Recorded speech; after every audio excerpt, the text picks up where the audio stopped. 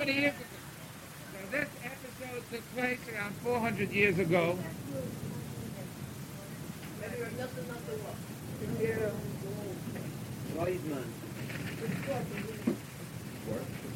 In the year 377, which means 5,377, he became the Rav in the city of Cracow.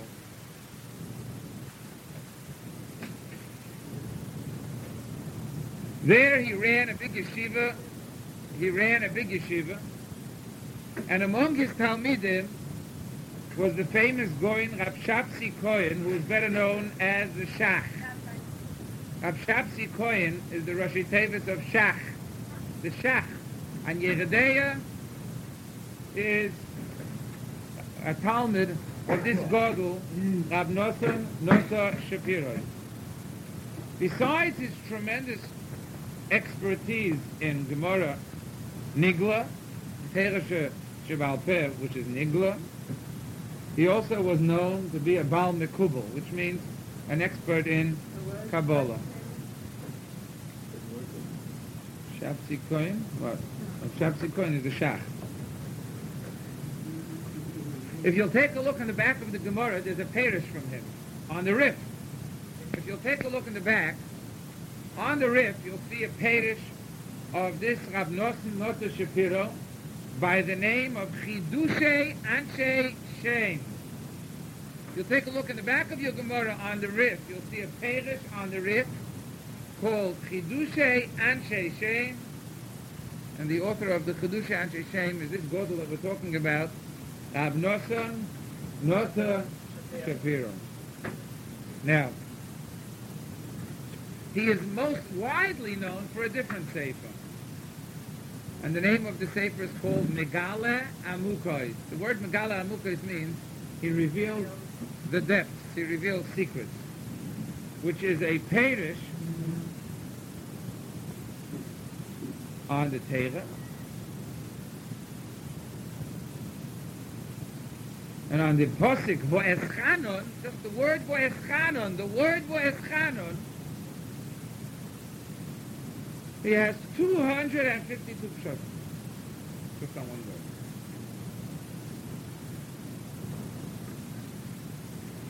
He died in the year 393. This is a short biography before we get into it. He died in the year 393. How old was he? Fast. Who could tell me how old he was? He was not more than 48 years old. That means he died very young. This Goin Olam died very young. I want that stop now. I said now. I said no.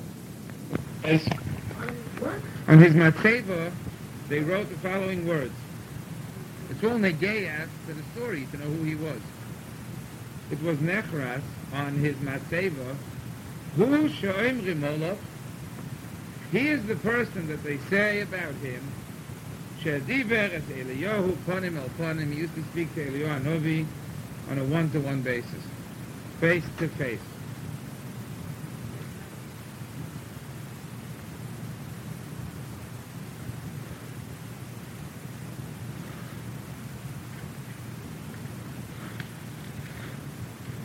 In the year, here's the story, in the year 5,341, in the city of Krakow, there died a butcher. One of the butchers of Krakow died, and he left over a young orphan of 4 years old.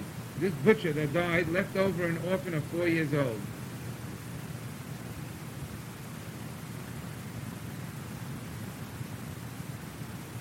An uncle of this child, who was also a butcher, had Rachmanis a little bit. We'll soon see that his Rachmanis was not really Rachmanis. And he took him into his house. So we have an uncle of this Yosem taking the little boy into his house. And the uncle is also a butcher. This uncle was a very brutal person, a very grubber person, and a very cruel person. He also raised in his house a second Yosem. You might think that he's a gewaldige Mensch. He takes in Yisayimim, but we'll soon see what he does to them. So we have two Yisayimim in the house. One is his nephew, one is not his nephew, and both of them are being raised by this cruel butcher. He didn't really raise them, but what he did is put them to slave work, and we'll soon see. He made them work as much as was physically possible for them to work.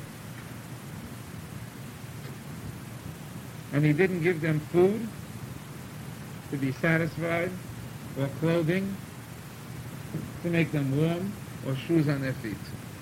They walked around in rags. A very cruel man.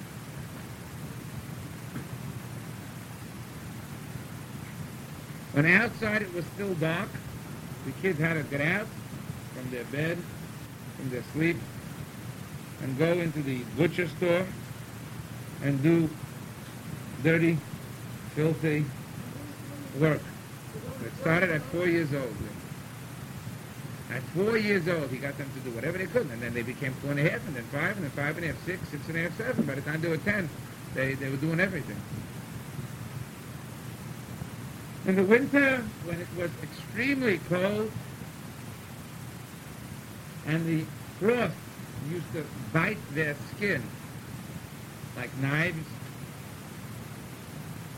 and their fingers used to burn from the cold, when they used to wash with cold water the different vessels that had to be washed in the butcher store, they were pale, blue, and never, since they walked into their uncle's house, were they ever satisfied physically as far as food is concerned. They never knew what it meant to be full.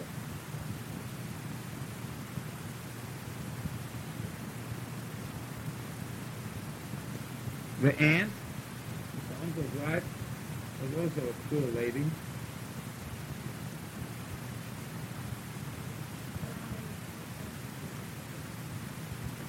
But there was another butcher. Not only was there one butcher, there was another butcher. They're not too difficult to understand. Now, this aunt, this machshefo, better to call her,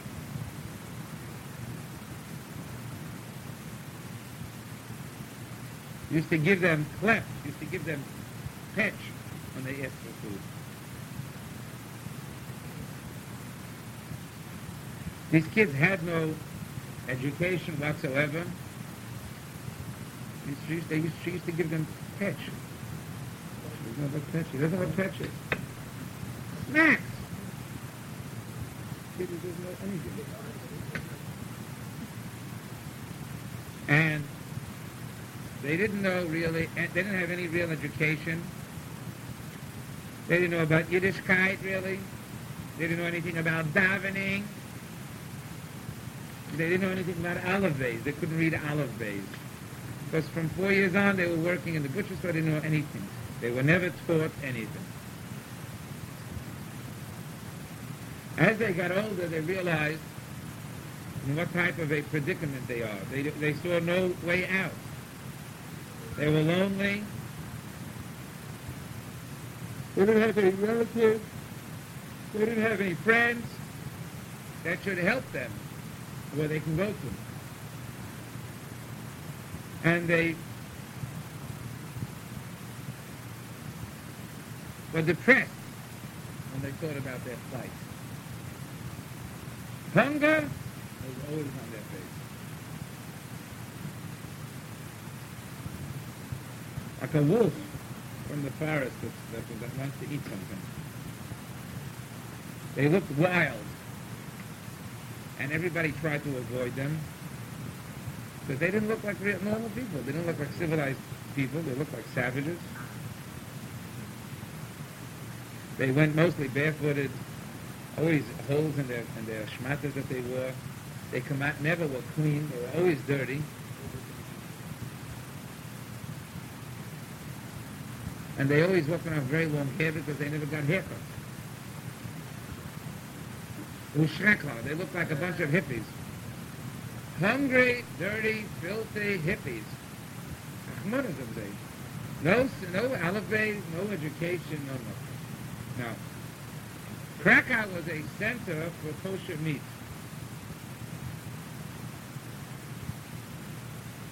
It supplied kosher meat for many areas around Krakow. And rich people were able to buy meat even during the week. Regular people used to buy meat just for Shabbos, but the rich people used to buy meat even during the week.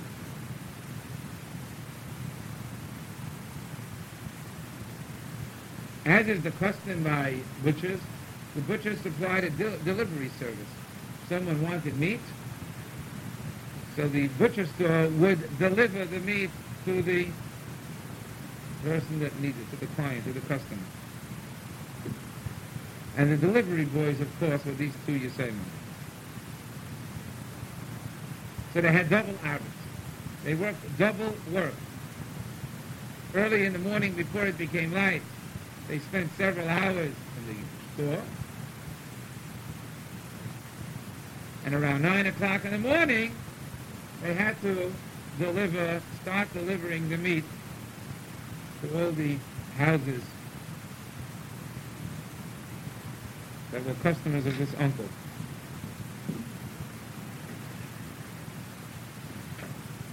After they were finished with their butcher work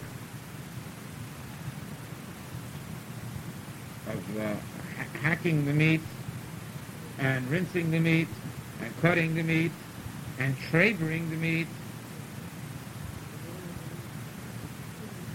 and delivering the meat,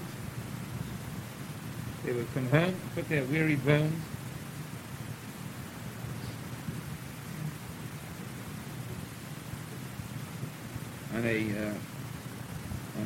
on something that looked like a bed but wasn't really a bed. It was blue with pink polka dots. And if ever they would ever ask for food before they finished everything that they had to do, they would be beaten up with the chutzpah of asking for food before they finished all their work.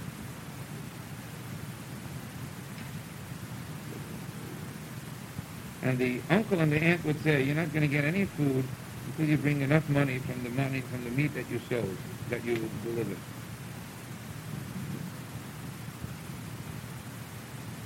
So they used to go collecting the money also. And at night, when everything was finished, they used to put their weary bones on a little bit of straw, which is their excuse for a bed. And they used to cry each night because they were in such a matzav. And they didn't know what to do. This went on day in and day out. They didn't know where to run. Who's going to take them in? They had nowhere to go. And they were afraid of the uncle. He was a cruel man. He would kill them. What changed all this was the following. One day, one of the Yisayim was walking down the street in Krakow while he was delivering some meat, and he found a matbeya, a large coin, like $50, a big coin. His first instinct was to take the coin and run to a bakery and buy bread and eat as much as he could. So once and for all, he would feel what it meant to be full. But a new machshava came into his head and it said, no. You know what I'm going to do? I'm going to make business with this $50. And after I make profit from this $50, then I'll first buy bread. What did he do? He went to the Goyish section of Krakow. And with this $50, it wasn't $50, of course. He didn't have dollars there, but whatever it was. He went and bought a small piece of Goyish treifa meat, which is much cheaper.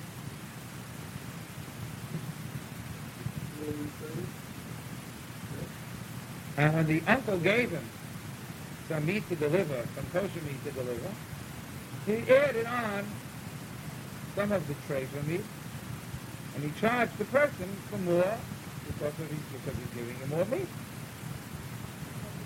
And he kept the difference.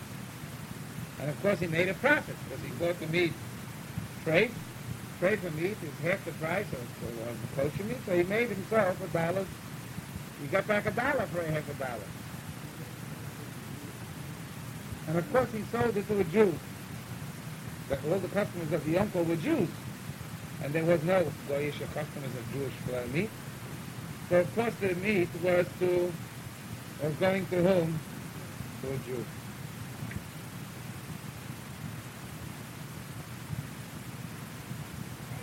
The profit that he made, he saved, he hid very well.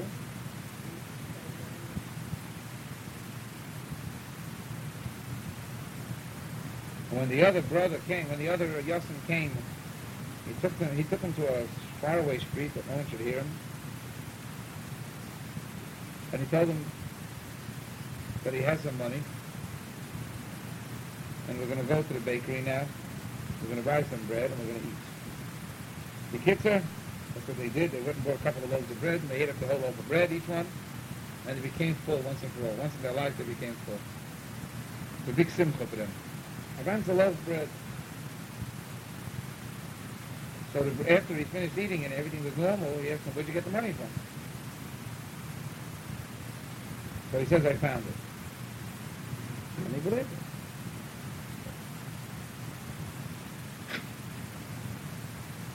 Then he went and bought another piece of treasure meat. He saved, I tell you the profit. And then he went ahead and did the same thing again. And every day he started, and not every day, and this time he made a little bit more profit. Then he went with his friend and ate some bread. And again his friend asked him, where'd you get the money again? And he says, I found it again. You don't want to tell him this. And this went on for several days. He bought treasure meat. He mixed it together with the kosher meat. He sold it for much more money than what it costed him. And he was making money. And every person ate that meat in Krakow without any problem whatsoever. Because this was the butcher store that they always bought from. Why should there be any problem? All the Rabbanim buy from these butcher stores. Has a cheskas kash with this butcher store? There was no problem. Good as go. Every day, the pieces of tray for meat became bigger and bigger because he was using to come out all his profits and all his money to buy more and more and more. He just deducted a little bit to buy bread. But other than that, he kept on reinvesting everything that he had into tray for meat, making more and more and more and more.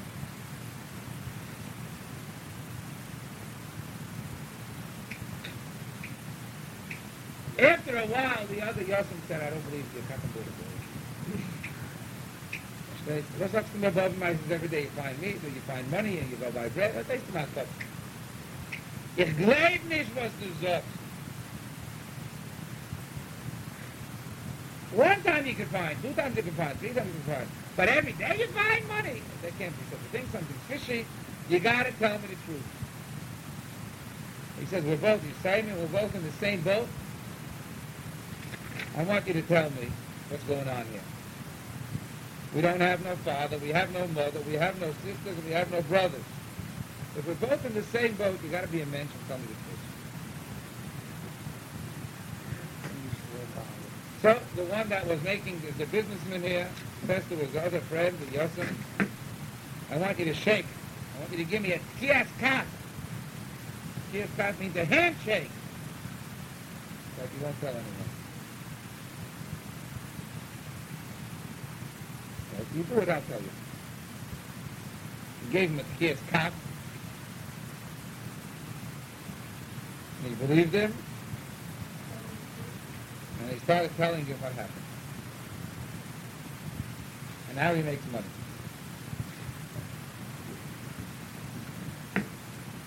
Told him he buys straight for meat, and he sells it for kosher, and as they weiter.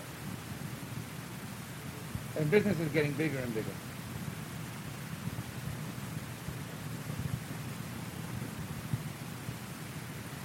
They didn't realize at all the severity of what they were doing. They had no education. They didn't think anything's wrong with it. Plus the fact the Sultan, of course, was on their side. He wanted them to be Matzliach. Because he wanted that Krakow Jews should be eating tarfus. So we got two kids that are Amaratzim, feeding Krakow Jews with tarfus and making money. That's called shogeg. Didn't realize how severe it was, but it's not shogeg. They knew there's kosher and there's treif.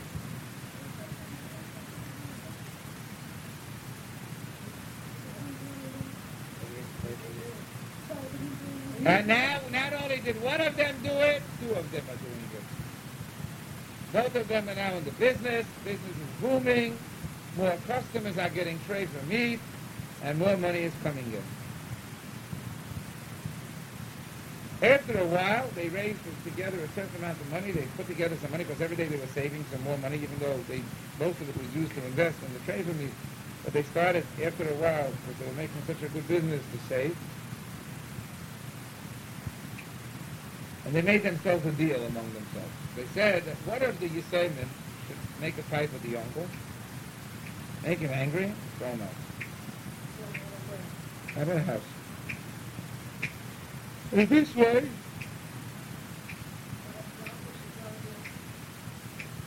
throw out one of the Yisayimim, and this way this Yosem that's going to be thrown out should go to another kosher butcher store. And work for them. And this way, all that kosher butcher store's customers and the old kosher butcher store's customers will be eating treif. It's going to be geschmack. These are the finest Talmidei Chachomim and Tzadikim that existed in the time. That are eating this tarfus. And this way, business is getting better and better, bigger and bigger. Money is coming in, it's gewaldig. They're making a booming business, these two Yisayimim. That's what happened. One of the Yisayimim got into a fight. And he made the uncle very angry. He told him, I don't want you to work for me no more. Chutzif. And he threw him out. So now we have one Yosem in charge of all the uncle's business. And the other one went to another butcher store. And he did start doing the same thing.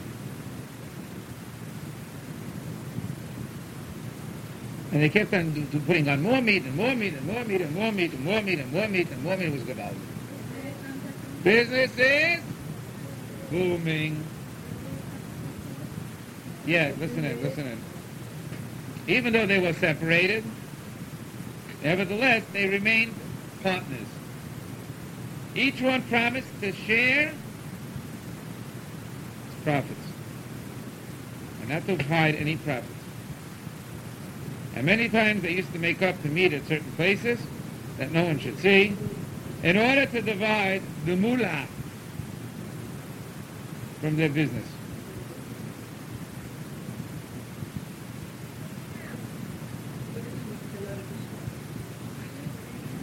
Not once did anyone suspect anything special. Things are going better and better. And after a while, these little kids became gevirim. And they got disgusted of working for other people. They have enough money to open their own butcher store. How do they do it?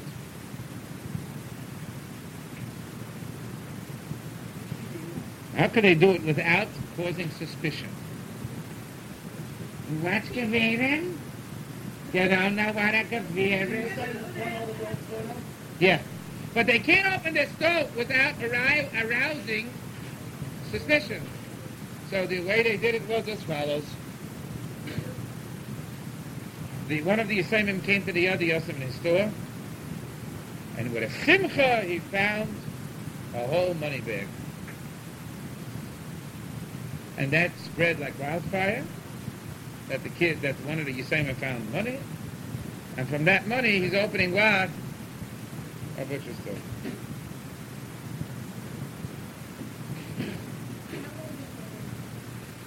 When the uncles saw the Yosem coming in that used to work for him with his whole bundle of money, get out of here! No one asked you to come in my store.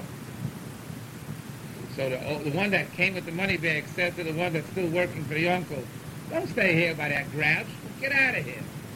Come with me. We'll open our own business. We don't need to work. You don't have to work for that grouch. The Eibishter help me. I found money. I could open my own store. Come, we'll become a partner. He says in the presence of the uncle, standing by the threshold of the door, and run away from him. He's a good-for-nothing Arza.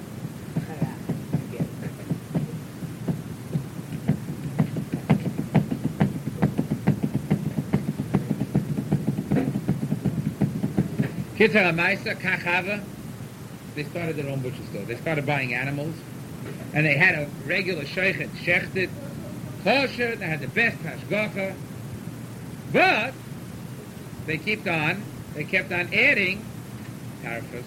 In other words, there was a certain amount of kosher animals that they shechted, a kadasu kadid, and then they kept on doing what they were doing until now, buying a lot of treifa meat also, selling it for kosher, and doing a booming business. Not only were they doing a booming business, they were able to undercut any other butcher store in Krakow. Everybody was charging 50 cents a pound of meat. They were charging 40 cents. Very easily. Why? Very easily understood why, because half of it was trade, so they were able to lower the price. And slowly but surely, they were taking away customers from all the butcher stores in Krakow. Slowly but surely, the other butcher stores could not compete, and they could not have any. They didn't keep any customers.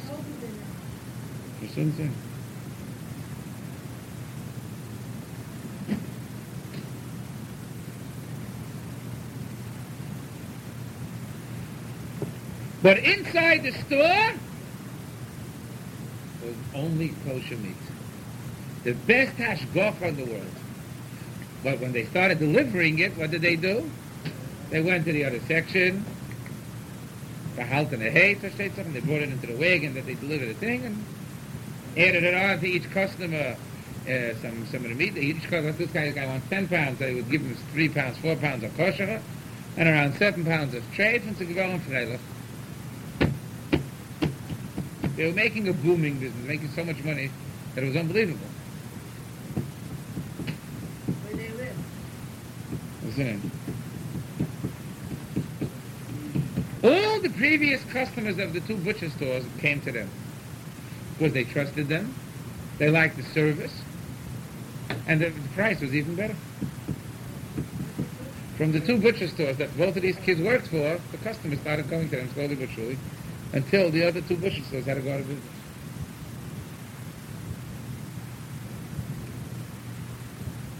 They only kept in the butcher store 100% kosher meat, because there was a control of how many animals was geschacht and how many pounds of meat was inside the butcher store.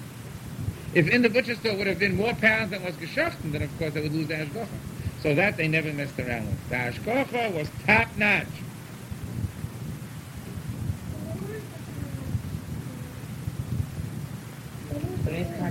Erev Shabbos and Erev Yom Tov, they would check a lot of animals. Business was booming.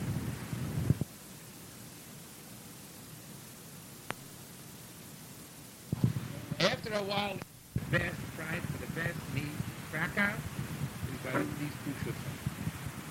Business is booming. More and more customers are coming. It's mamish unbelievable. Everybody spoke to all the yentes spoke to each other. Why do you got to go to this butcher store, that butcher store, this butcher store? They take the skin off your back. They take the skin off your back. Go to these guys. These guys are mentioned. They charge you normal prices. Especially out of Pesach, out of Shabbos, out of Yom Tov. People jack up the price. By them it was for cows. Very low price. It was gewaltig. They got the biggest clients and customers in the city of Krakow. Everybody. One by one, the other butcher stores went bankrupt. No one could compete with them. No one could compete with them.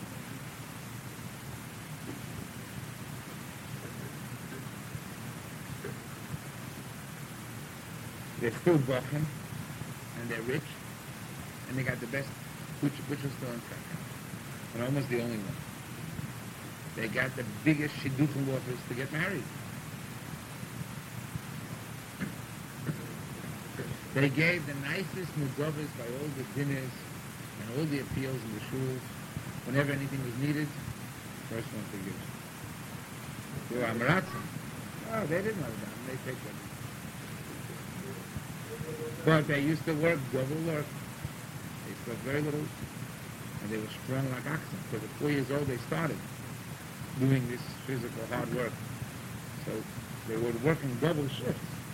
By day, regular store, and at night, they used to do this monkey business. And then they would mish it up in a wagon.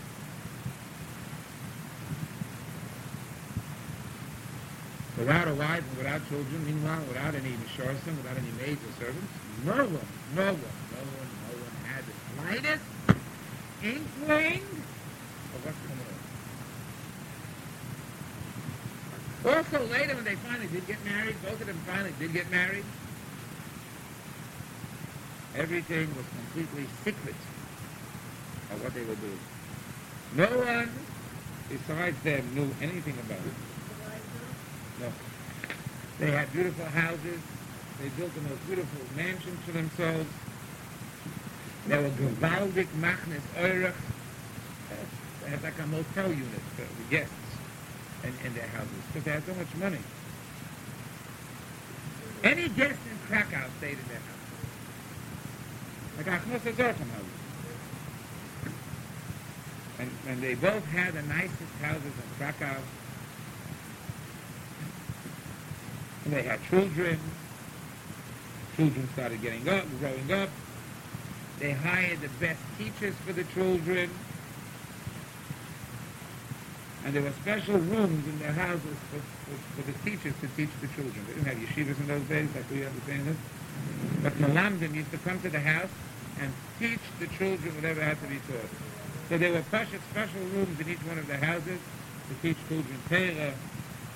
And the children grew up, Yeshiva Bakum, Edel, Yidden.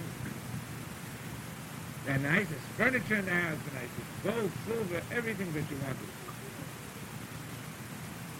Some of they learned how to say Kiddush after a while, other things like that. There's many people that don't know how to daven that could say Kaddish and they could say Kiddush and they could say a lot of things. Could be they finally learned it. Nowadays a little bit, other things. As soon as the kid was 13 or 14 in their house, this is going on for many years already. They're married and they already have children, 14. It means that this nice is going on for years and years. It's one of the biggest communities in the history of Klal Yisrael. Yeah. Children at 14 were already married with the best shidduchim. They used to marry their children at 14 with the gresta shensta shidduchim. And as son-in-law, they would take in the house of Kes. They would support him.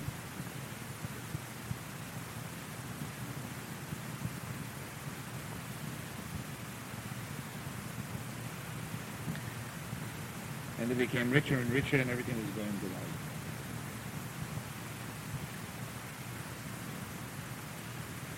It's like a foolproof thing here, and just there's no. I mean, it's just about it. They got a gold mine. Meanwhile, people in Krakow are what? Are eating shapes. Just about every Jew in Krakow eats shapes. Just about. Plain, cautious, pure charcoal. His uncle's out of business, the other guy's out of business. It's like a monopoly on all the kosher meat in Krakow. And this could have gone on forever and ever and ever and ever. What happened? What happened? Look.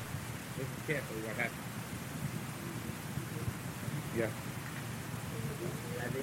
No, it's not even a fifth or a tenth. One day, one of the shutzim came home, very tired, They worked very hard, of course. And he went inside the room where his son-in-law happened to be learning. And he lied down on the couch. This Shver, this Amoret, lied down on the couch. And he enjoyed how his son-in-law was sitting and learning Gemara with the Gemara niggin, and it put him to sleep. He used to put him to sleep. But the Gemara right there. And he used to lie down on the couch. And he used to sleep. He used to enjoy his son-in-law sitting and learning Gemara. One day, he hears the son-in-law learning something. And the words of the son-in-law made, he caught his attention, and he started listening to what he said. And he said like this. We're going, what safe, I don't know. We're going from a safe. They know that's tarfus. Someone eats tarfus. Oh, chaylev. Everybody knows what chaylev is. The fat of an animal that's also. So what happens for chaylev? Chorus. Some tarfus is alive. For dam, what is the eater? Chorus. If he does tshuva, so he can take it off. It's good. But if he doesn't do tshuva, so his chayes chorus. What means chorus? Chorus means that he dies before the time. But the misa from the chorus is mechaper a little bit, but the rest he gets in Gehenna. That's the kind of thing chorus misa of the By chorus, the neshama keeps on getting it where? Then you know where. Right. Then the Adam continues learning. Das ist alles gerät geworden. This is only if you did it b'shoigig. So then Shuvah can take it off. What if he did it b'mezid? Or it was Michael Trefis. Another person b'mezid. Then for his Aveda there's no real Shuvah. But he has to go through a process in Gehenna called Kafakela. That's like a slingshot punishment in Gehenna. So you go from cold to hot, from cold to hot, forever and ever and ever and ever. And it says, even when there'll be Tchias HaMesim, since he was a Chayto Master, it's a Rabin b'mezid with Chodesh, Caleb and Dam. So he can't have any, he's a Chayto Master, he has no Caleb Olam Haba. There's no Tchias HaMesim. It says, even when the fire of Gehenna will become extinguished, says the Rambam, Gehenna will stop, but in them the fire will continue. All this Adam was learning one night when the father-in-law was lying down on the couch and listening. This Amoret Dika father-in-law, this Michael Treifer, he like, it's like a gigantic lightning bolt hit him. When he heard these words, it pierced his heart. And it made him very depressed. And he started realizing that there's going to be a time that he's going to have to pack out. And he's going to have to stand before the Bezdin of the Bezdin Shalmaila for being Michael Trefis. He has no tshuva. Even when Mashiach comes,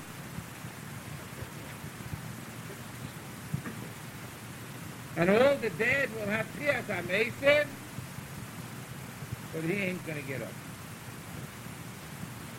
He's going to remain in Gehinnom. And the fire of Gehenna will stop, but from them the fire will not stop.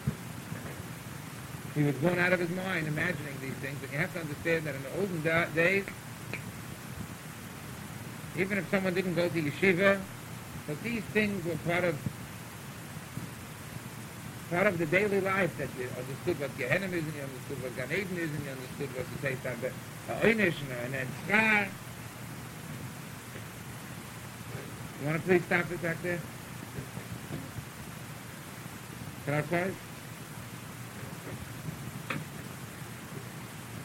And his eyes became darkened with depression. And he felt bitter. Schrecklach bitter. And he couldn't walk. but with his wobbly feet, as much energy as he had left in his feet that moment, he picked himself out of that room and went into his own room. When his wife saw him, so she was shocked. He looked like a goat. His face was pale, schrecklich pale. Normally, this guy was a diva rotzen, and he had ruddy cheeks, big neck, strong like an axe, and now the guy looked like a little pussycat. And she was shocked. She figured that he's very sick.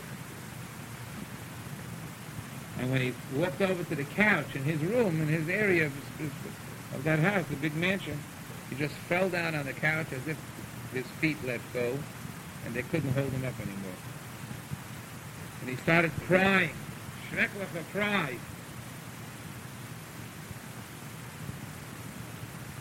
And the cries that came out of him were mamish like an animal. Like an animal screeching before they, in the process of killing him.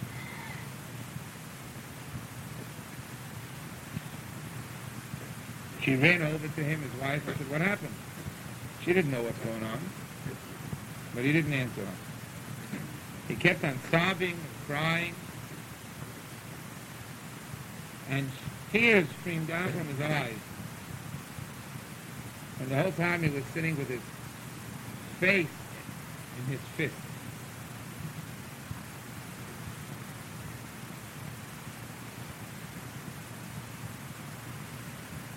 And he kept on saying to himself, "Vay is to mir." Vay means woe. Woe is to me, and woe is to my years. The wife couldn't understand what's happening. So she right away ran to the other shutuf. Maybe the other shutuf knows what's happening. What kind of a, like an attack? So no. And the other shutuf came, and he was shocked when he saw what's happening. He ran over to him and he said, "What happened to you? What happened to you?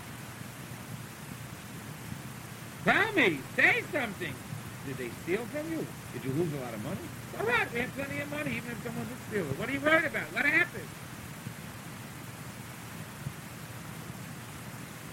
The wife also came over and asked him to speak.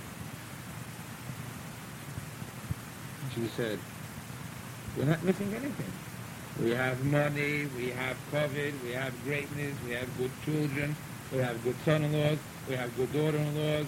Our house is the nicest in town. Most kosher orphans stay by us. They eat by us. We give the biggest medovis. What could be going wrong?"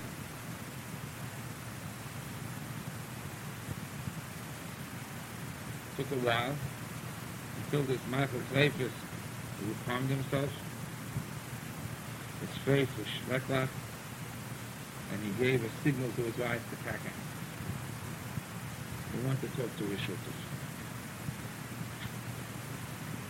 When the wife went out, and they were together, him and the shutuf, he broke into another cry. He just couldn't control himself.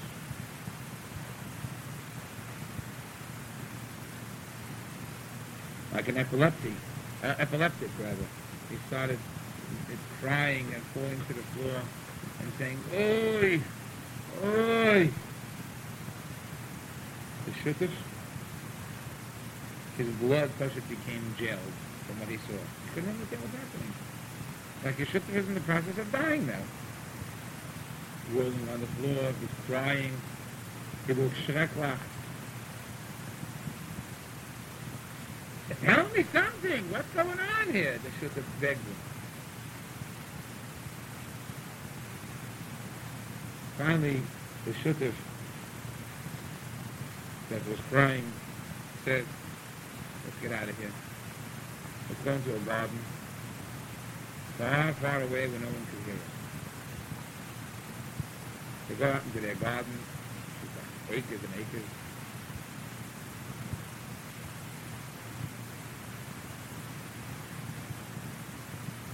They went into a cluster of forest of their own property. And then this guy started saying, "You should know, my dear shutuf, that the Satan, the Yetzer Hara, has made us very unfortunate forever and ever and ever and ever. All our gold and all our silver, all our diamonds, all our pearls, all our houses, all our gardens that we own has no value whatsoever as compared to the schreckliche pain which we will soon get in Gehenna. As soon as the death will come, we're not going to be able to live. That's when it's first going to start. We already lived most of our life. We passed the halfway mark of our life. The average person was 70 years. They were after 35. They lived more than half of their life. Doesn't say how old they are. But past the halfway mark, we don't have too much more to live.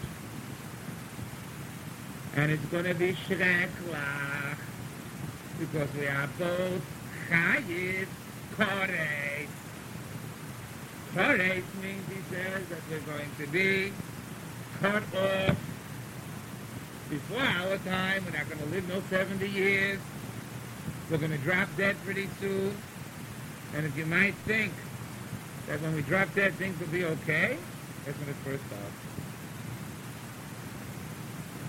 The neshama is going to have to go to Gehenna and suffer the worst pain possible.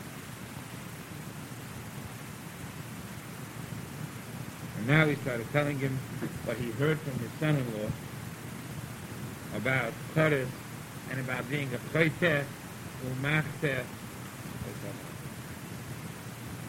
And then he said to his shutef, how many tens of years have we been mindful treifis here in the Shtot Cracow and the surrounding areas? How many hundreds of thousands of people been nichshal in the worst type of aveda of eating things that are chayav kodesh? Look at the koyach of the Satan. Such a city of Krakow. It has Talmidei Chachomim, Tzadikim, and Chasidim. And not one person ever thought for a second that maybe we're doing something wrong. Everybody eats from our meat that we kill at night. The best houses by us. The best, größte Chassidus. The Britain. All the Steinlachten. All different types. Come and eat our parshas. Our nevedas, reifes, chelev, and dam. So what do we have from all these riches? We don't own anything. It's better we should be dead, never been born, than what we're going to have to go through. And what good is it that we have money? Do we eat with 2 spoons at the same time? Don't we eat bread and onions like a poor man? Don't we like rukshin and soup just like a poor man? What do we have from all this garbage? A couple of more years that we have to live is going to pass by like a shadow. Like smoke from a chimney, it's going to disappear. And then we're going to have to meet this awesome fire of Gehenna.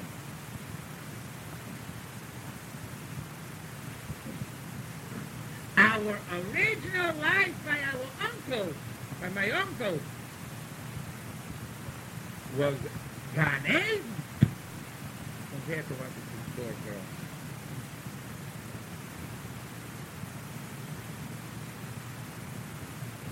And the shuttas heard all this. And he cut the tzitah, he started shaking. And he became depressed. And he almost fell down. He almost fainted from pachad. And they both sat in the forest in that cluster of trees, one cheese or trees, and they just couldn't say anything. They couldn't talk. They were paralyzed. And each one started imagining in his mind how the angels of destruction, Malachi Chabala, are coming to give them punishment.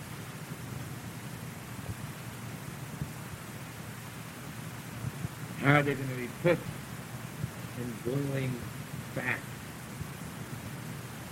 to be roasted in Gehenna.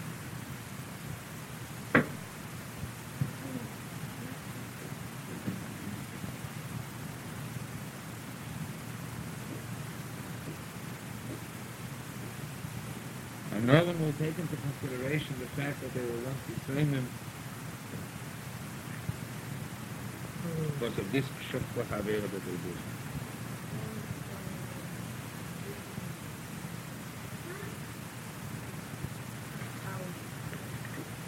They said to themselves that even the greatest Russia in the world did not do as much Avedas as they did in the tens of years that they were being macrotraces.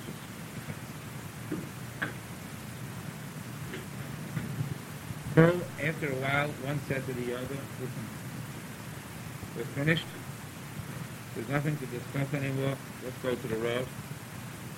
And let's go to him and be mitzvada. Let's admit our guilt. And tell him everything what happened in our life. And maybe he'll give us a truth. Let's be ready to suffer any type of bizyonis, any type of problems in Yisurim, in order to be saved from the Yisurim of Gehenna.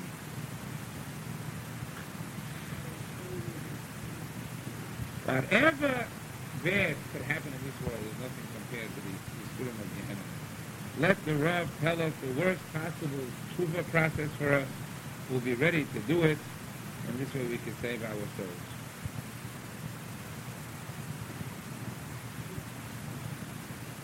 Both of them made up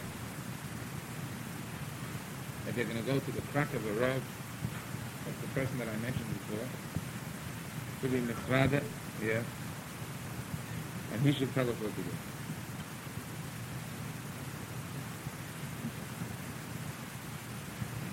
The Rav was Rav Nosson Shapiro, and Nosson Shapiro, and Nosson, right? He was a Kodesh before, he was also a Mekubal. I don't know what's it. And somehow the Rebbe made it that the Satan should darken his eyes of clarity and not know what's going on in the city where he was the Rav. And this way, for tens of years, the people in his city were eating chela, dam, karfis, velas, trefet, avdus. And several times in the past couple of years, in the past tens of years, different plagues broke out in Krakow. Sometimes adults would get sick. Sometimes it would hit kids. People died. And no one really knew what it was all about. And the Megala Amukas, who was the Rav of the city, used to declare Kainesim. And he would make big kinusim in the shul for tshuva, tzvila, tzedakah. The fast would say Tillim. Sometimes the Magrifa would stop for a short while.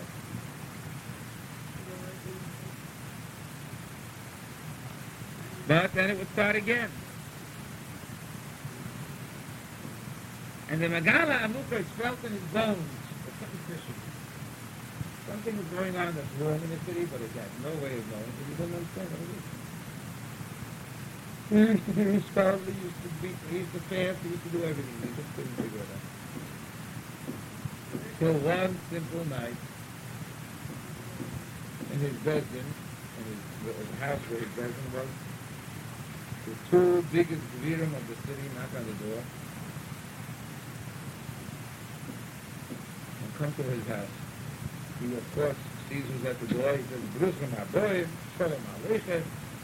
We get the butler, whatever, the mashamish of the person, brought them in, the best of COVID. As soon as they came into the room, of course, the Rav asked that they should put down some kibbutz for them, some cake, some whiskey, something. What they said, they didn't want to claim anything. They want to speak with the Rav. The without anyone there in the room. So the Rav sent out the Shamish. He didn't let any Mishosim to be there. And the Rav was ready to hear this big thud that they're about to tell him.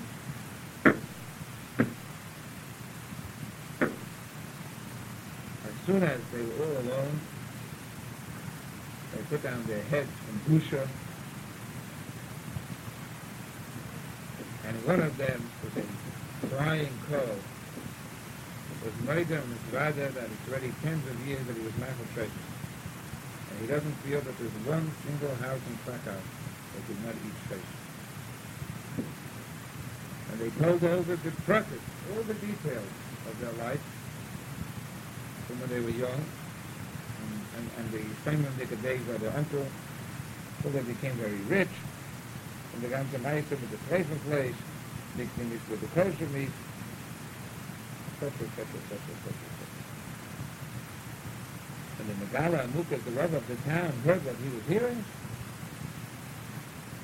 became dark in his eyes.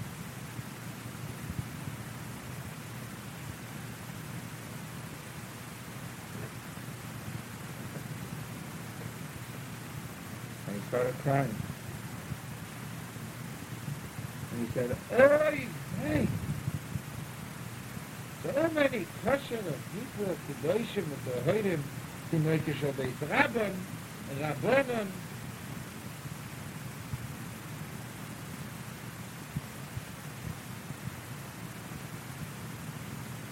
became destroyed because of your Avedas. They died in Magefis, they became sick.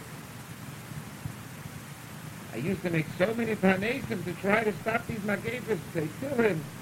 All kinds of aces, but it didn't work.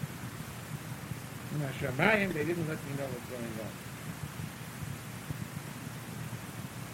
And he said all this in a very, very, very crying manner. And the two Shutzim heard how much sad they caused their road. So they also broke out in a cry. And all three of them, the Rav with the two Shutzim, were crying together for a while. After their eyes became puffed up from crying, and streams of tears already fell from their eyes, the Rav said with an Aveda Dikakol, with a morning voice, "Go home and break all dishes. When you do that, you should come to me." Immediately the two shipmen went out, and the Rav sent Shamoshim to every single house, place shaker, vessel should be in the house. Everything should be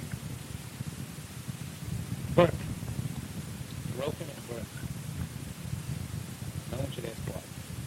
It's easily from the Rav. Could you imagine such a tzivui in this town? So the Rav, 30, 40,000 people, how many people are Yidden? All of a sudden get such a tzivui and everybody has to take out their dishes and burn it. Break it, burn it, destroy it. Every shul in Cracow has this announcement, all the Midrashim, all the Minyanim, there's Kudos Harav, Kudos Harav. No one is allowed to buy meat anymore. No more meat can be eaten in Cracow. From now on, you can only eat noodles. Anyone that eats it is going to end up in a chayla. Excommunicated. Anyone that has enough money is not a chayla, and doesn't want to destroy it, is going to end up in a chayla.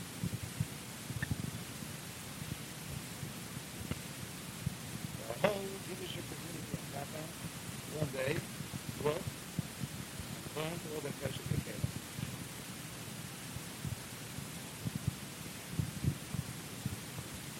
Wherever you went to Cracow during that day or two, it was impossible not to step or see broken Caleb. Wherever you went, there was broken Caleb and burning Caleb. Men,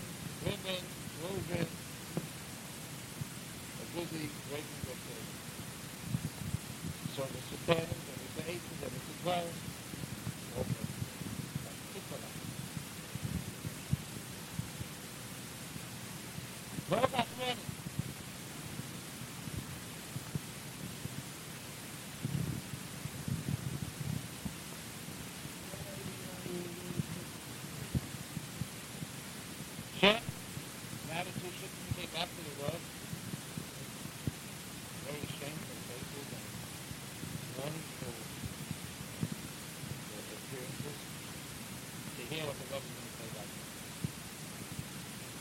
The Rebbe did not look at them anymore. He did not look at them. He says you're not allowed to look at the Judah and the Evan Russia. That's what he's talking about in this Evan Russia. Beginning, you're not allowed to look at the face of the Evan Russia. That's why when you see it in Shrine, you should not look at them. The face of the Evan Russia has a hashpah, as you will see a lot.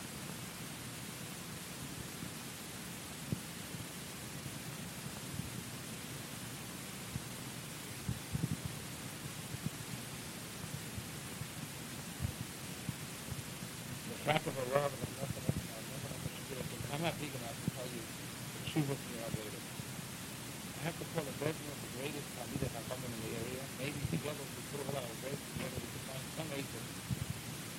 I can't do it myself. Meanwhile, go home. You should not eat any more fleishik. You should not drink any more wine.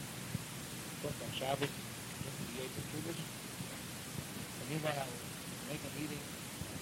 I will hold it up in the area. And when I hold it up in the area, I expect it to not go. Hold it up at home. You know the company is happening to you. Especially happening, that's for sure. Hold it at home like a banner that we just called. No one knew what was going on. Everybody was talking about it. No one could understand what was happening. So there's the greatest respect for their love. What can you get to it? Meanwhile, we sent messengers to all the Rabbanim in the area, the town and in the area, and they should come to Cracow on a certain day, when the convention of the greatest Rabbanim in the area, to discuss the very Shmer Halacha.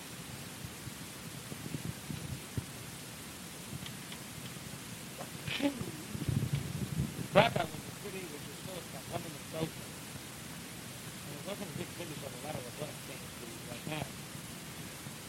It was a center of Yiddishkeit. Cracow was London, but London and Cracow was London.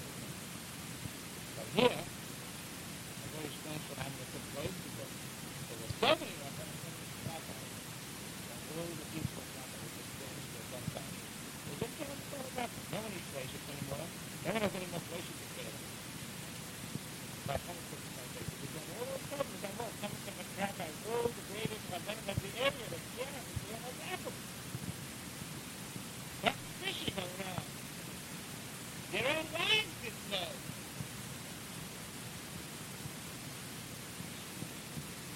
Anyway, it came the time where all the Rabbanim were gathered in Cracow, and they came to the basement of the Magala, who goes, the Rav sends for Shamish, and the Shamish called the two Shittim to come, to the big base Medrash, they were all assembled, not in the bedroom, but in the big base Medrash where they were all assembled, and it was time to get to them.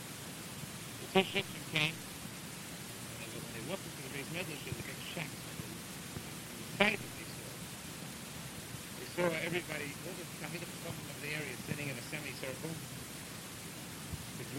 They never saw so many Rabbanim and so many poskim in one place at one time. Siddisher, Litvisher, there was some Atayas, some Latayas, some this kind of hat, some this kind of hat. All are gathered together in the big house. Magala Amuk is sitting with the Norach, the Asri, with the Rome of the city. He sat in the center.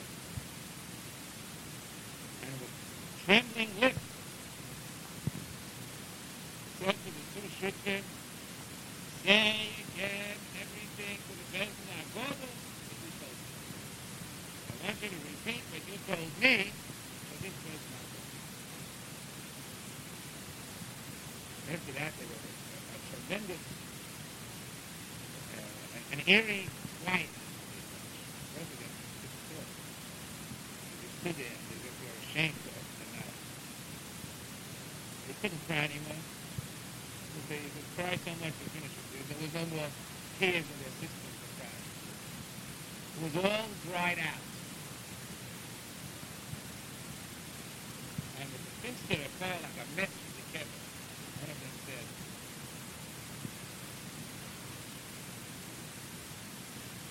it's already tens of years that we have been eating shaitan. We used to kill animals at night, sell it as kosher. And basically in every single house in Krakow, our meat came in. From this we amassed a great fortune because I was selling big houses, a lot of cattle, a lot of gardens, a lot of diamonds, a lot of gold, a lot of silver. We did the nicest shidduchim, and we gave a lot of stuff. Now we have our own business. We know that from Gehenna we will never get out. Till now we didn't realize how big our baby is. We are Amarat. We are Grubbe Junges. No one ever taught us anything. We were put to work at 4 years old. Now that we do understand what we did wrong, we are asking for tshuva. We are ready to go through the worst chesed, the worst issue that there exists in the world, as long as we can save ourselves from the shrekot that you see on the next day.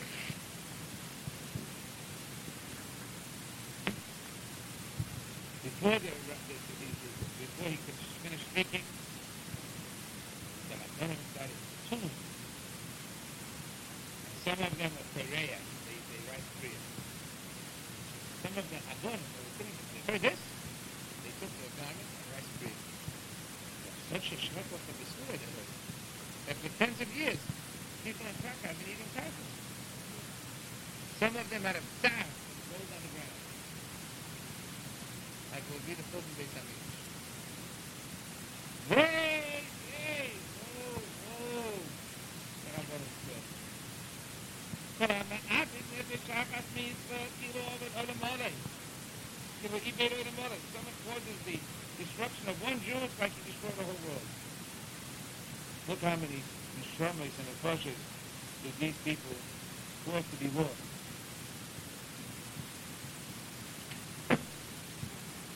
Because of their shrekot action of giving the latest table stolen from God. Look how many Jews ended up dead. How can we give tshuva to these people? We don't get tshuva to them. What they deserve is skila, kreifa, and chenek all together. That's what the Rabbanim is. No, the other Rabbanim said, what do you mean? Skila, kreifa, not going to help nothing. How are you going to say it in a Neshama? Neshama, you can't say it in a Neshama. Not Shama. Two shluchim, they were hearing the Rabbanim speaking among themselves. Their blood gelled, curdled.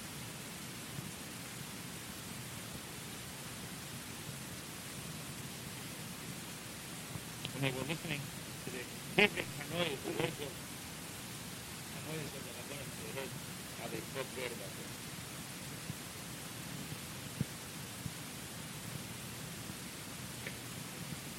And with the last present that they had in their system, the two shluchim threw themselves to the ground. They started to be all agitated on the ground. Please help us. Holy Rabbanim have not promised on our Neshama. And our Gufim have got Neshama rule.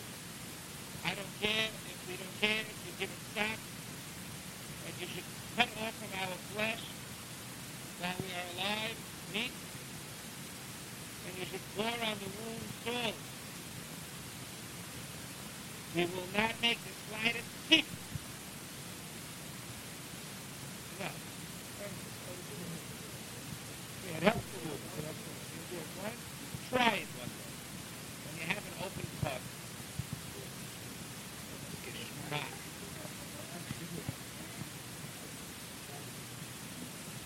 Please save our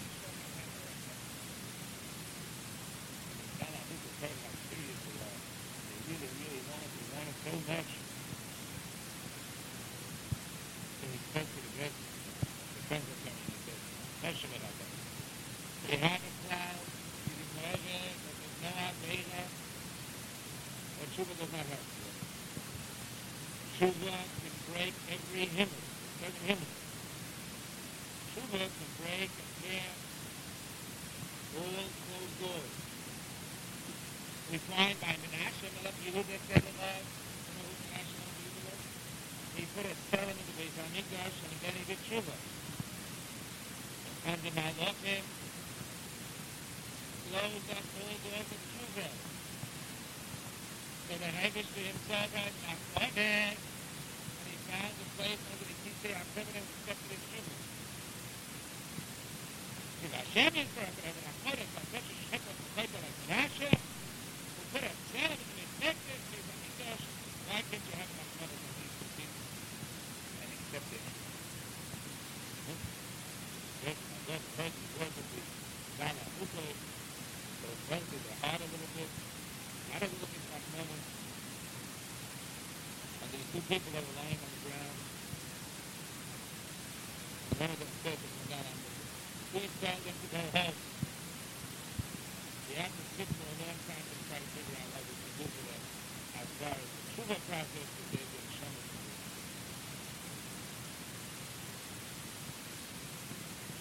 And the two shitchen were home.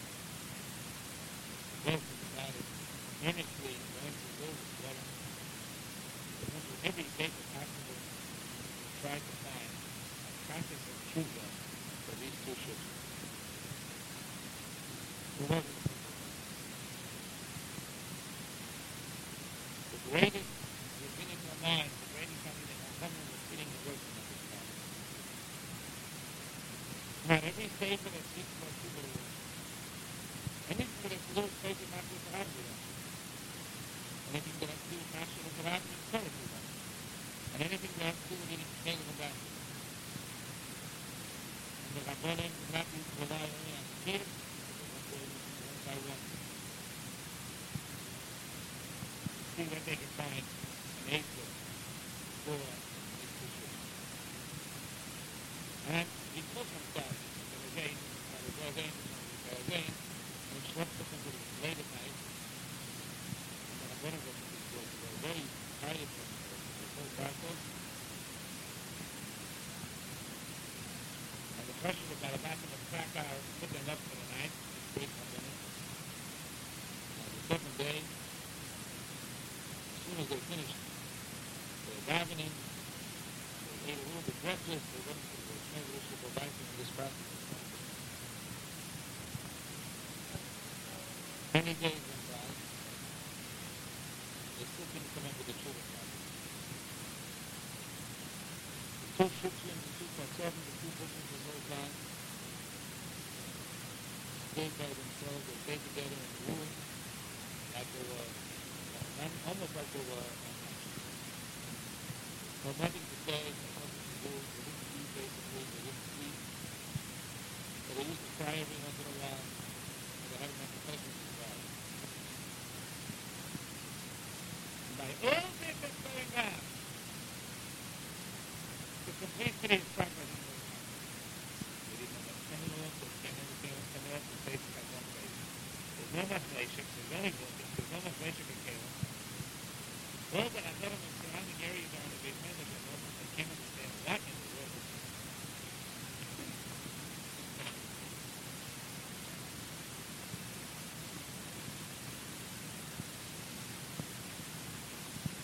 The family of these two people, the wives, the children, the son-in-laws and the daughter-in-laws, they keep on begging, please tell us, what's happening, what's going on, what's doing, what's happening, what's doing.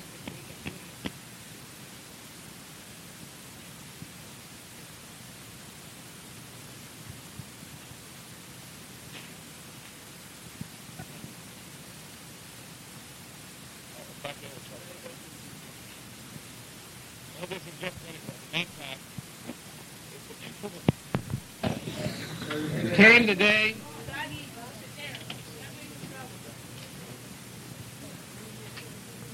when in the great Beis Medrash of town, the Rabbanan wrote up a process of tshuva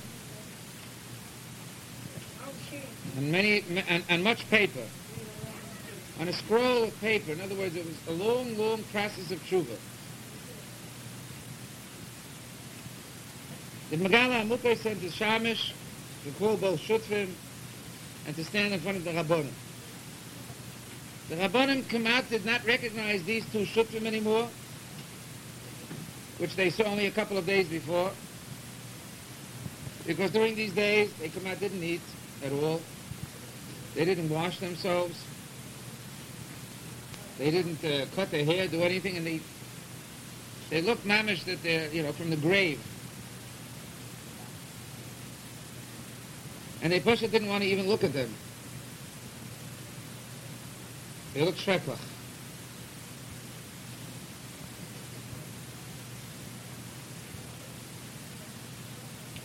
One Rav said they look like they're Balei Tshuvas already. Maybe we don't have to give them anything.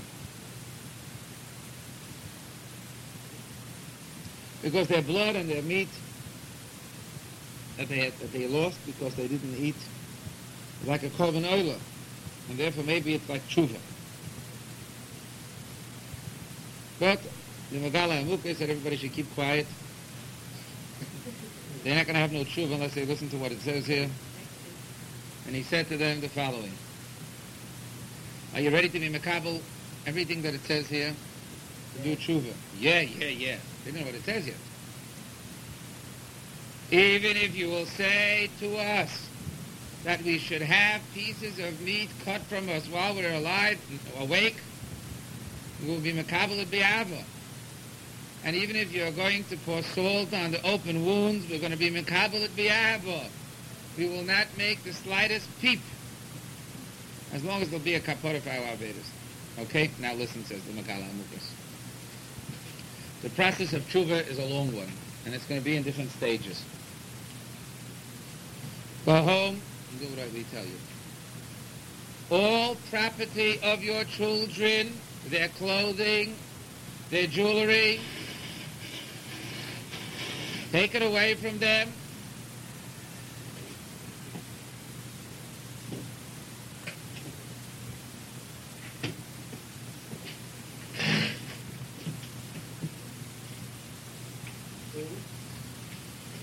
They should move out of your houses.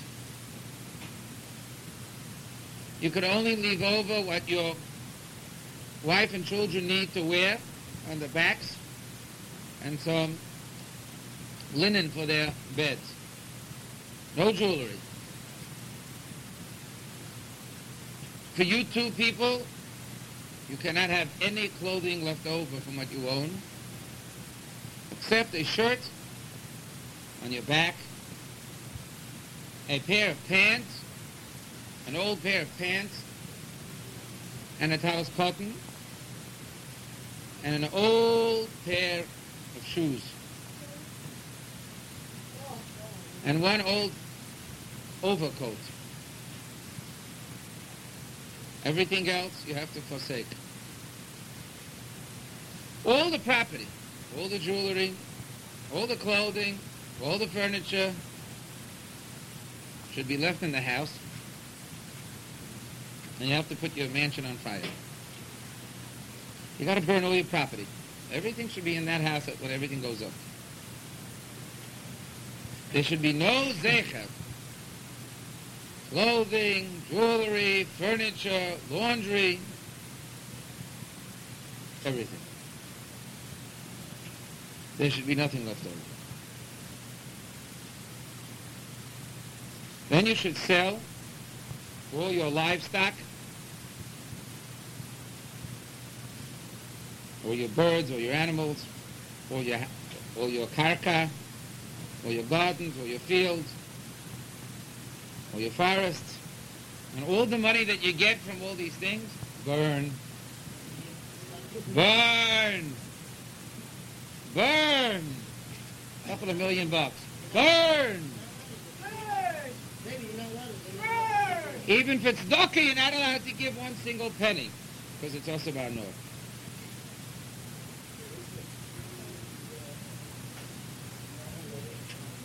Your wives should stay by the children.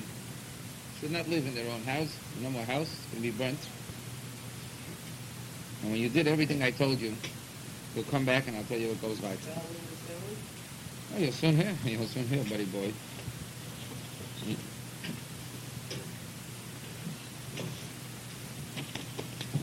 Both partners went home He did exactly what the Megala Amukas told him to do. They took away from the children everything that he owned. What they owned is they owned. That's a buzz into his own. And everything was placed into the house.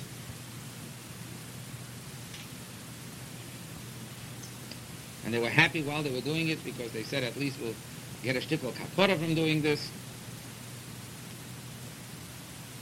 And they burnt everything. Nothing was left over. And they came back to the Megala Amukas after this tremendous fire. No one in town knows what's coming off the cloud. The town is in a dizzy spell. I mean, this place is like a circus, the town. No one can figure out what's going on. Everybody has some other Baba Mice trying to figure out what's happening. There was raid, boy, there was raid. But no one knew the truth. The Weiber were working it up by the Weiber shul day and night.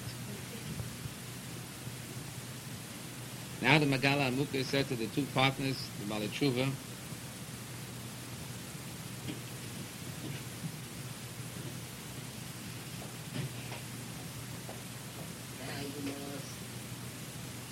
now you must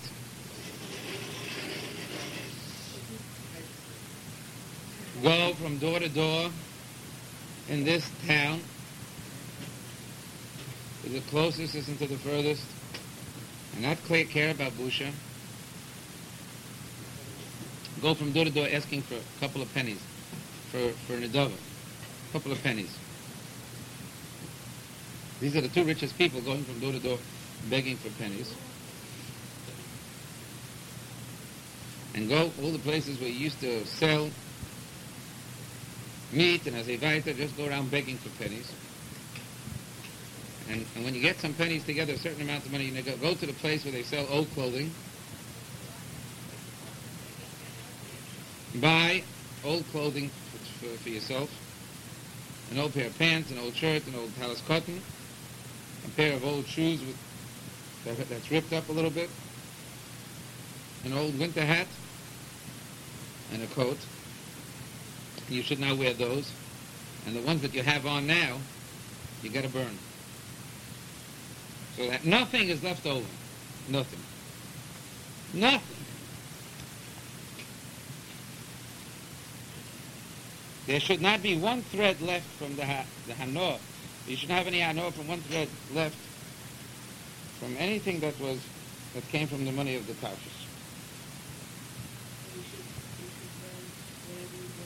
No! They should burn. That money they're allowed to keep that. They got us in a double. What they were wearing now was still from that money.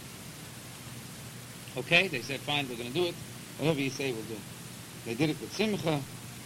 Better that we should be fashemed here in this world than we should be fashemed. But rather we should get embarrassed here than to be embarrassed in the next world.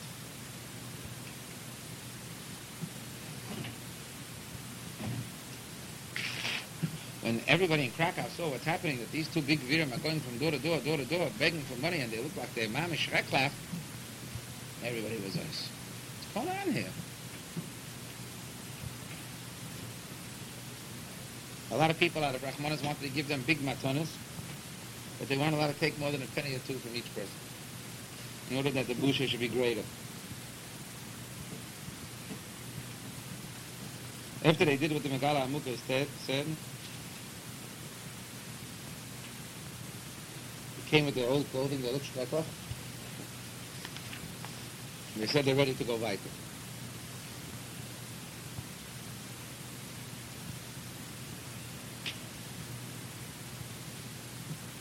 Only a short while before, these two people were the most regal-looking people in town. Now they look like the worst shayach. I mean, it's schrecklich. And he looked at them and he had pushed a little bit rachmanis on them, and he said to the Eibishter, Rebbeinu Shalom, take a look what kind of precious nation you have. Megala Amukas. Look how much korbanos these people are ready to bring. To be mekadesh your name, to be mefasim your greatness in the world and in the next world. By no other nation will you see such a thing, even by the best. And take a look how these simple people, these two Baalei Tshuva, who never learned properly and didn't learn Yiddishkeit properly, how they're ready to do whatever they have to do.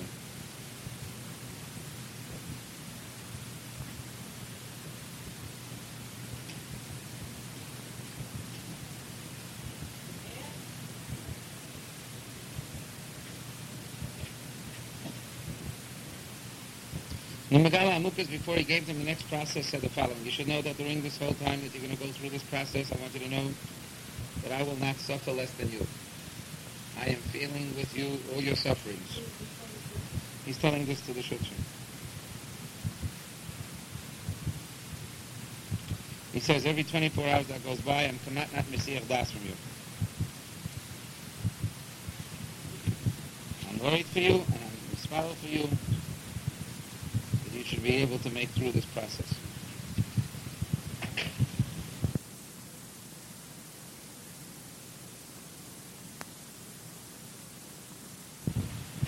And since I have a Rahmanis on you, you are the children of Rav Yitzchak and Yaakov, I have to go weiter and give you more of the process of Shuvah to save you from the Iraq.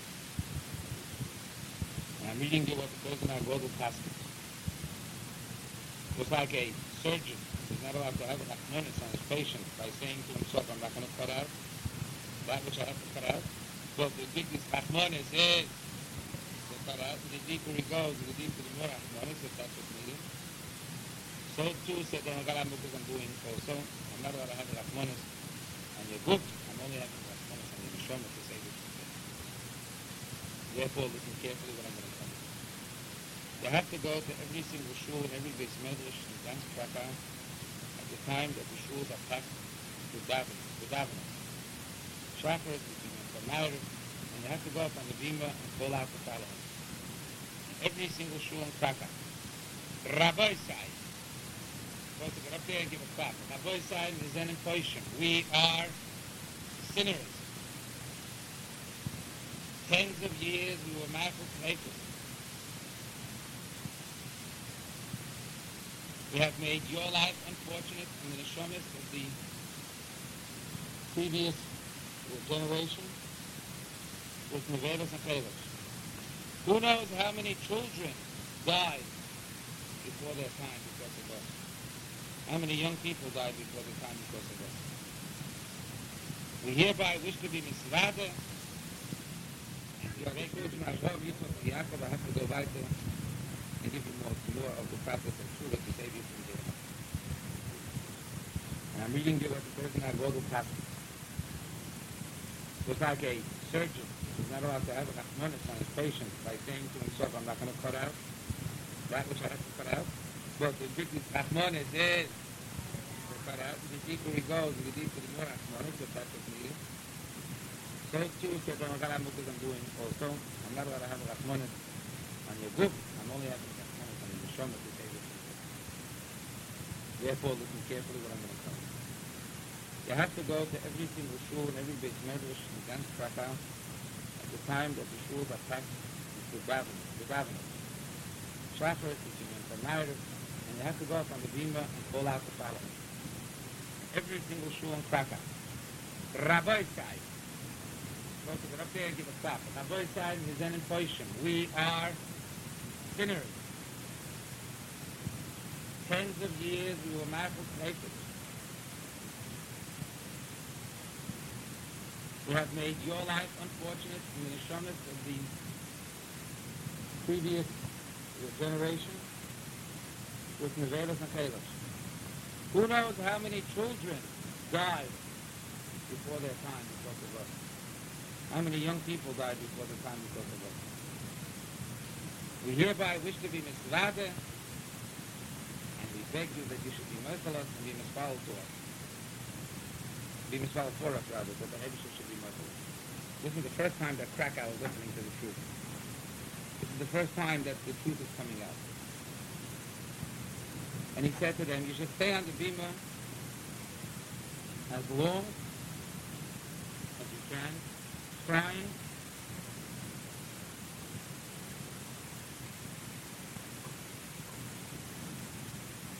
saying this over and over and over, and people should be merciful when they do it. Then at the end of davening, you should go to the back of the stool at the threshold, and you should lie down. And everybody that walks out of shul should step on you and spit in your face.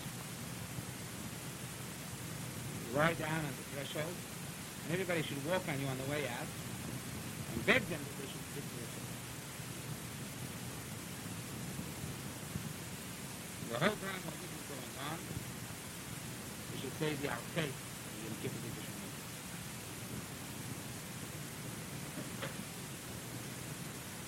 When you have done this in all the shuls in Krakow, all the Beit Midrashim, you should not miss one single shtickle. Then you have to go to the cemetery of Krakow, and you have to throw yourself down on the Kevorim of the Tzaddikim, and anyone that died recently, and beg you Mechila out of these Tzaddikim, the Torah, that they should be misfollowed for you and be released in Torah, they should be consent attorneys before the Kisei HaKodesh. After you do all this, you have to protect Krakow for 3 years. You have to go from place to place. You can't travel any other way except on foot. You never have to stay in any town more than 24 hours except travel. No place can you stay more than 24 hours. So travel is enough. Side snow, side rain, side hail, side sleet. Side the storm, side reckless hot weather. You're not allowed to stop, you have to wander for 3 years. When you sleep tonight, every single second that you come in, every mission that you enter, you have to go to shul, that gentleman, and get up and say the following. Jews, you should know that we are sinners. For tens of years we were not to we are not to the children, and we beg the Jews to follow our sermon that they should have a children. During the week you're not allowed to eat any flesh in your mouth. No flesh in the mouth should come to your mouth. Only Shabbos and Yom Tov, only to be Yosef. Not more than a Tzadayah of Nis. But people will invite you. You're not allowed to sleep on a bed for these 3 years. You must sleep on the ground. Pillow cannot be more than a rock.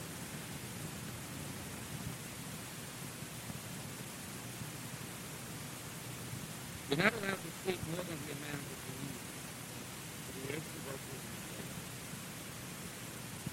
This way, at least you'll stay to the sermon.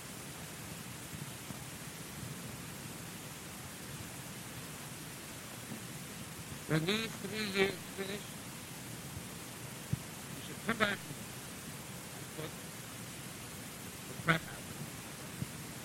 If I will still be alive, I'll tell you what's really about it. If Chas v'Shalom I won't be around anymore, I will see to it that the person that takes my position should get a hold of this sealed envelope. And there, in that sealed envelope, will tell you what to do. Remember, if you take my place in case I'm not alive, I'll tell you what to do. Particular, you got to right now. That's what everybody doing so far. You have to burn all his property. And we have to go to all the shuls, all the Beit Midrashim, all the cemeteries, what? And now they have to start. They didn't do it yet. But this is it. Now they have to start their wandering of 3 years. Yes, go there.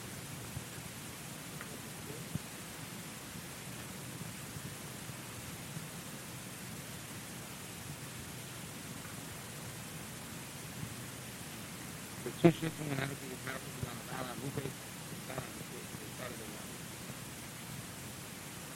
But he didn't say goodbye to the wife. It's like that.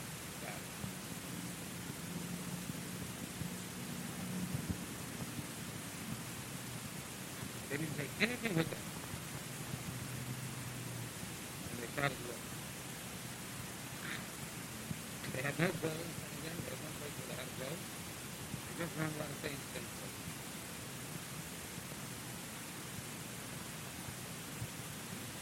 Made no difference if they're coming to a Yiddish town, not a Yiddish town, whatever. If they came to a Yiddish town, they had to go to the shul.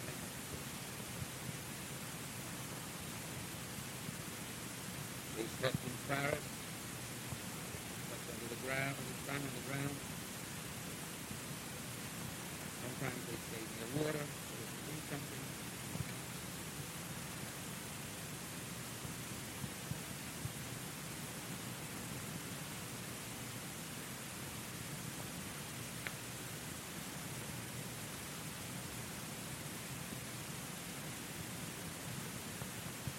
And while they were traveling, they sat down sometimes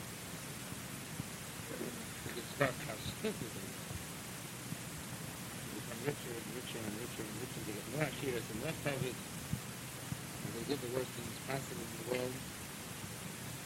And look at the heck of those things. And even going through it, they didn't even know what's going to happen. Anyway, they were makabelit with courage. All these Yisurim b'Ava. They kept on walking, not knowing where they were going to end up. What time it is? How long is it tonight? What type of weather is it going to be tomorrow? Is it going to rain? Not going to rain? Good news for Sunday. When the night comes, don't worry about it then. If the storm comes, don't worry about it then. They'll stay where they are.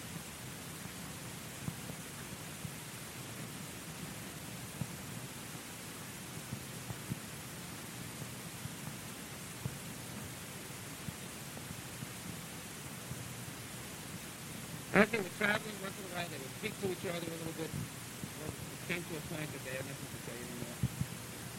And they just walked without speaking. These two big sufferings, which only several weeks before, were fat, ruddy, well-bred people, were thin, pale, by the sugar in the process of doing food. Whatever they did with their whole heart because they were very interested and very good at it. It's supposed to show you that even as a yeshiva, a person who learns in yeshiva doesn't really do so much to get it. That's how we live in previous generations of people above us, made that. People in yeshiva are very money. The basis of Yiddishkeit is many times. That's how we carry it weaker and weaker and weaker. It's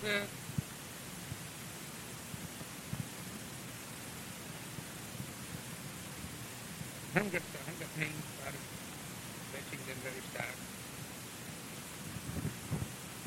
So they had to find their solution in order to be able to get some food. They would have rather not gone there, so they were ashamed.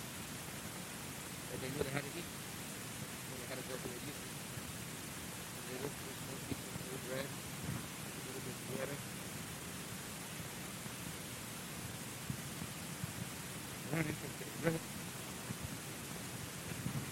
They weren't really interested in cooked food. And wherever they went, they tried to manage the most meager of foods. Because our book was not earth to them. They could only milk-based food in the station. As soon as anyone took them into the house, they would have to make the following declaration. Review. The station of it. On Percy, so yeah, simple. The present year we have caused people to eat bacon. We're not really worthy that you should have us over your threshold. And even a piece of dry bread with water is when you give us this food. So what should we do? We have to give the rest of God. After they make the declaration, they have to get some water and bread with the top out.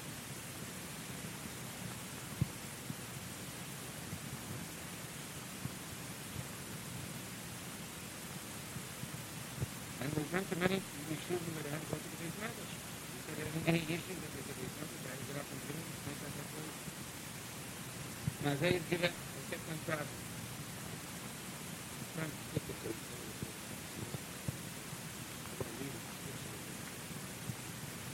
The kid says, you go by your seat.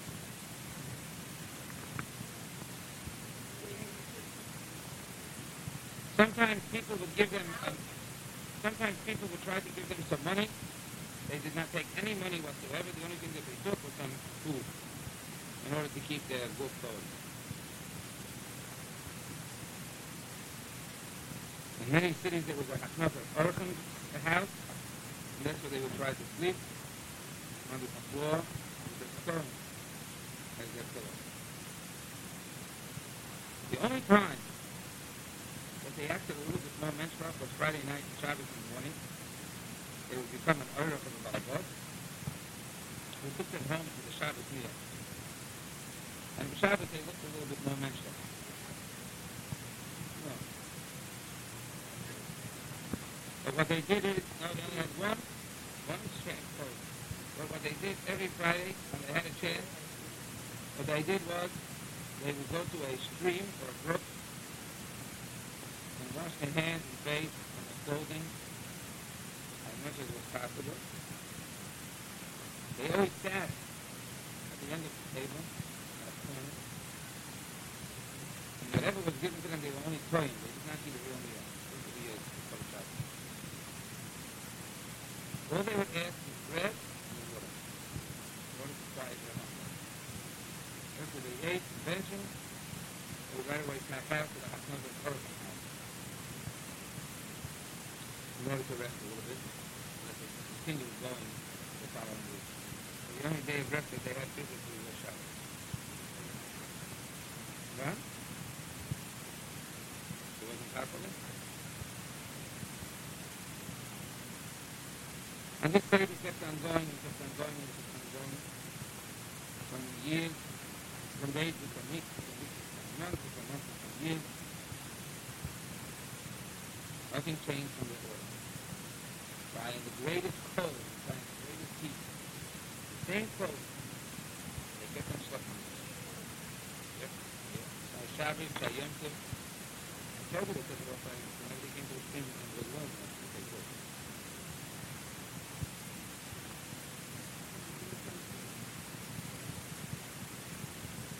Became bigger because they kept on losing weight.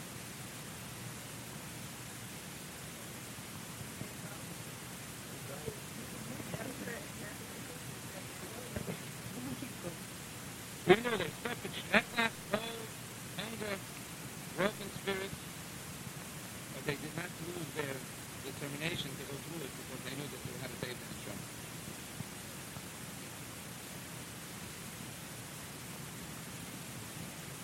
When they would pass by a house that was cooking good food, and the smell of the food would hit their nostrils, they were on the side of them.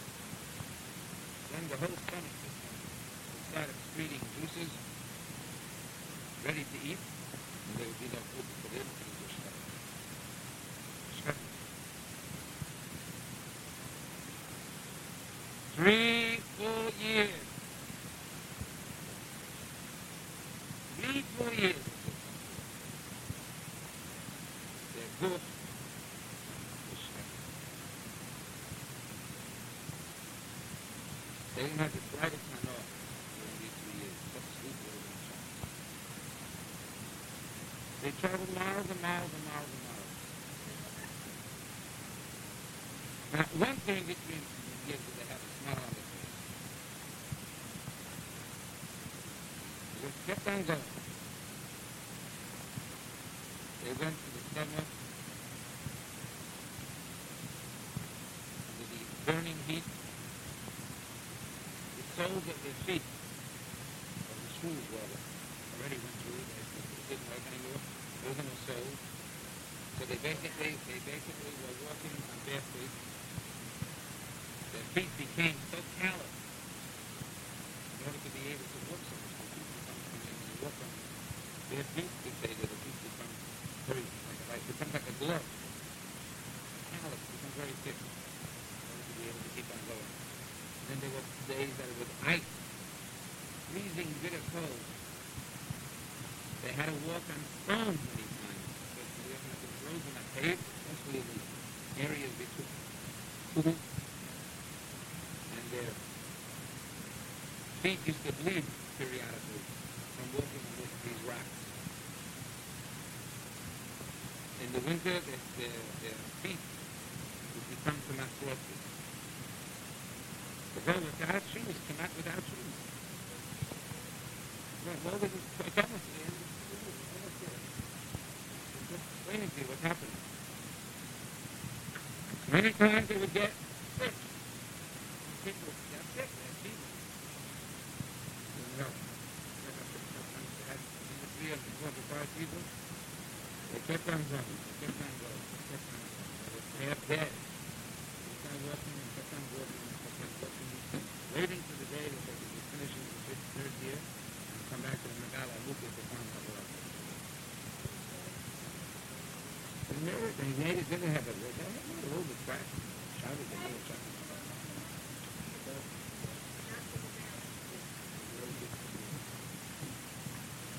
When it came towards the end of the 3 years, they started figuring out how to get back to Cracow, and they started going back.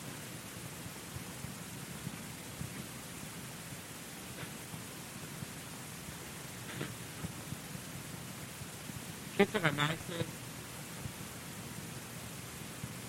I mean, there's no way to describe what these people look like now. I mean, it's not shy. They look like dead people with tattoos. I mean, dead people look much better than these people.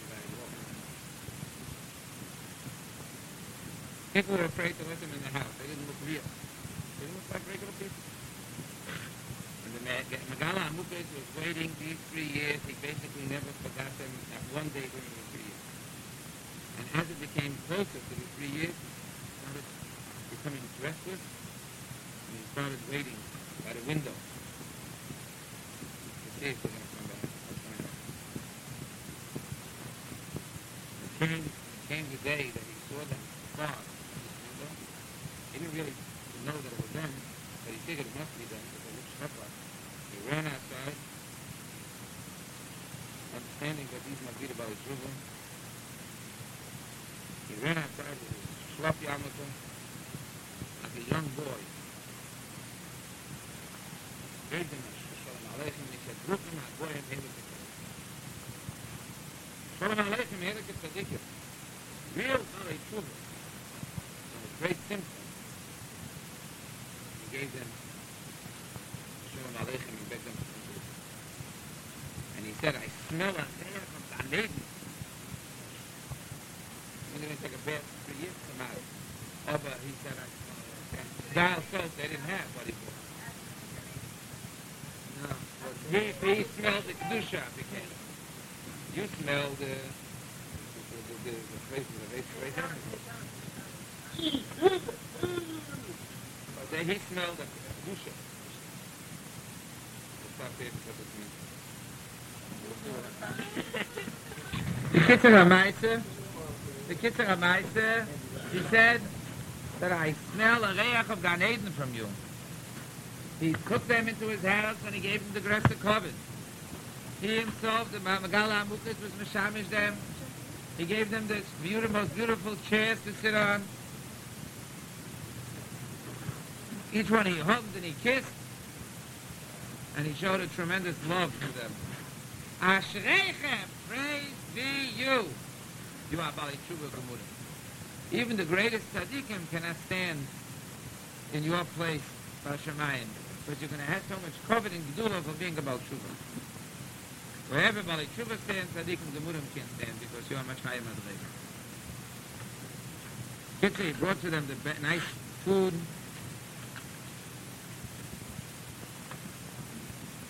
And he said to them, eat, you're allowed to eat now. From now on, you don't have to be Nova Nod. You don't have to be Nova Nod anymore. You don't have to be so verschwarzt. People live a much more normal life now, but not so push it also. Now you can remain in Cracow. You can now live in Cracow. Together with your wife. But you're not allowed to go into business ever again. You're never allowed to go into a business ever again. The only way you can make money is by physical labor. You have to become laborers. You want to become a porter, you can hack both. You can become a night watchman. Whatever you're able to find, I can't promise you any parnasa. But all I can tell you is, you'll have talking to the Rebbe will take care of you. I'm going to tell Balabatim that they should see to it, to give you different jobs, and this way you wouldn't have any problems with food. Your original Avedas were completely washed off. No. People in Krakow 3 years later, Tomas forgot about the whole episode. 3 years is a long time, you forget about a lot of things. And basically, we forgot about it. It was a while, 3 years ago, got to Maisa. I remember a little bit, there was a bit. Now, go to the old Maisa, got the scandal, but Tomas forgot about it. All of a sudden, Shamish gives out a pekuda, and everybody should go into that. In the Shamish gives the Rav gives a pekuda to the Shamish, a tiva to the Shamish, and he should make the following announcement in all the shuls of Krakow. We hereby wish to notify all residents of Krakow that the two butchers, the Bali Tshuva, came back to Krakow after being in Golos for 3 years and being Mekayim many difficult conditions of Tshuva.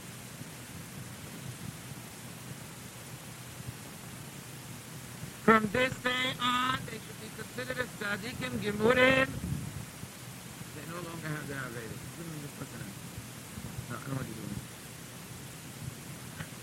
The Rav Shlita gives a command, and all Balabatim that have work to do should try to find some time to give them work also, because it's a mitzvah to be mefanes and their wives.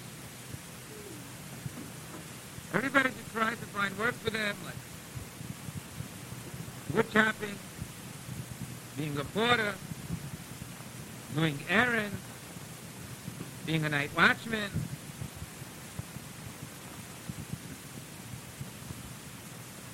No one should ever mention their previous Avedas. But he said, the Raisa, to say to a Baal Tshuva, you did this Aveda. We should respect them and hold them in the greatest hope. They have suffered enough pain, and now we have to see to it that they have panos.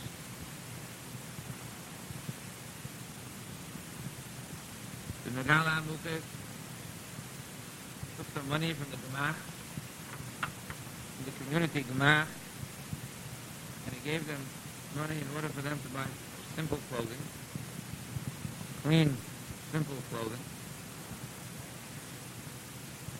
and that they should have money to be able to pay rent for apartments that they have to rent now for their day and their wives.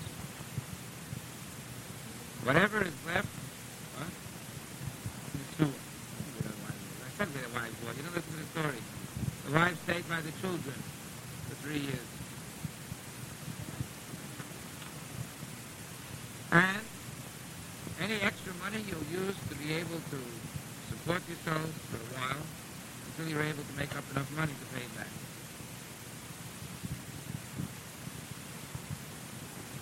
The Yidden in Krakow, the Jews of Krakow were Mekayim for the of the Rav. And as soon as they were ready to work, they started giving them work.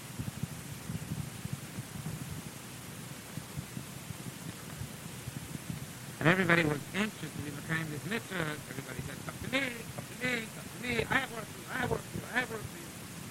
And they had plenty of work.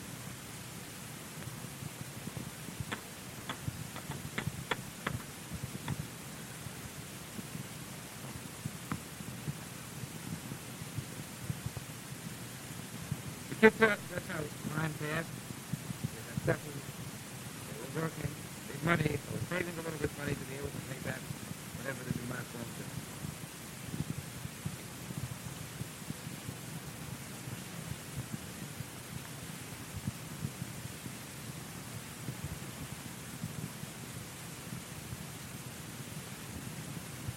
Then he says like this. Try to skip a little bit.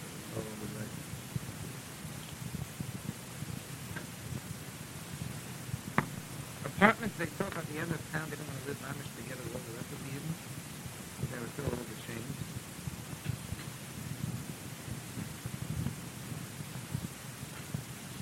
And things were basically calm. One evening, after a hard day's work, both Rabbi Tshuva went to the Nagale Amukas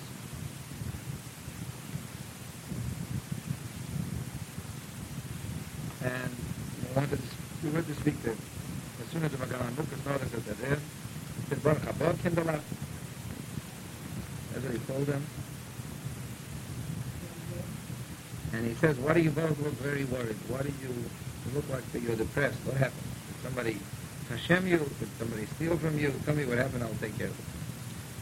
Hey, like a Rebbe, they said, and they started crying. Our hearts are afraid of the big Yom Adin.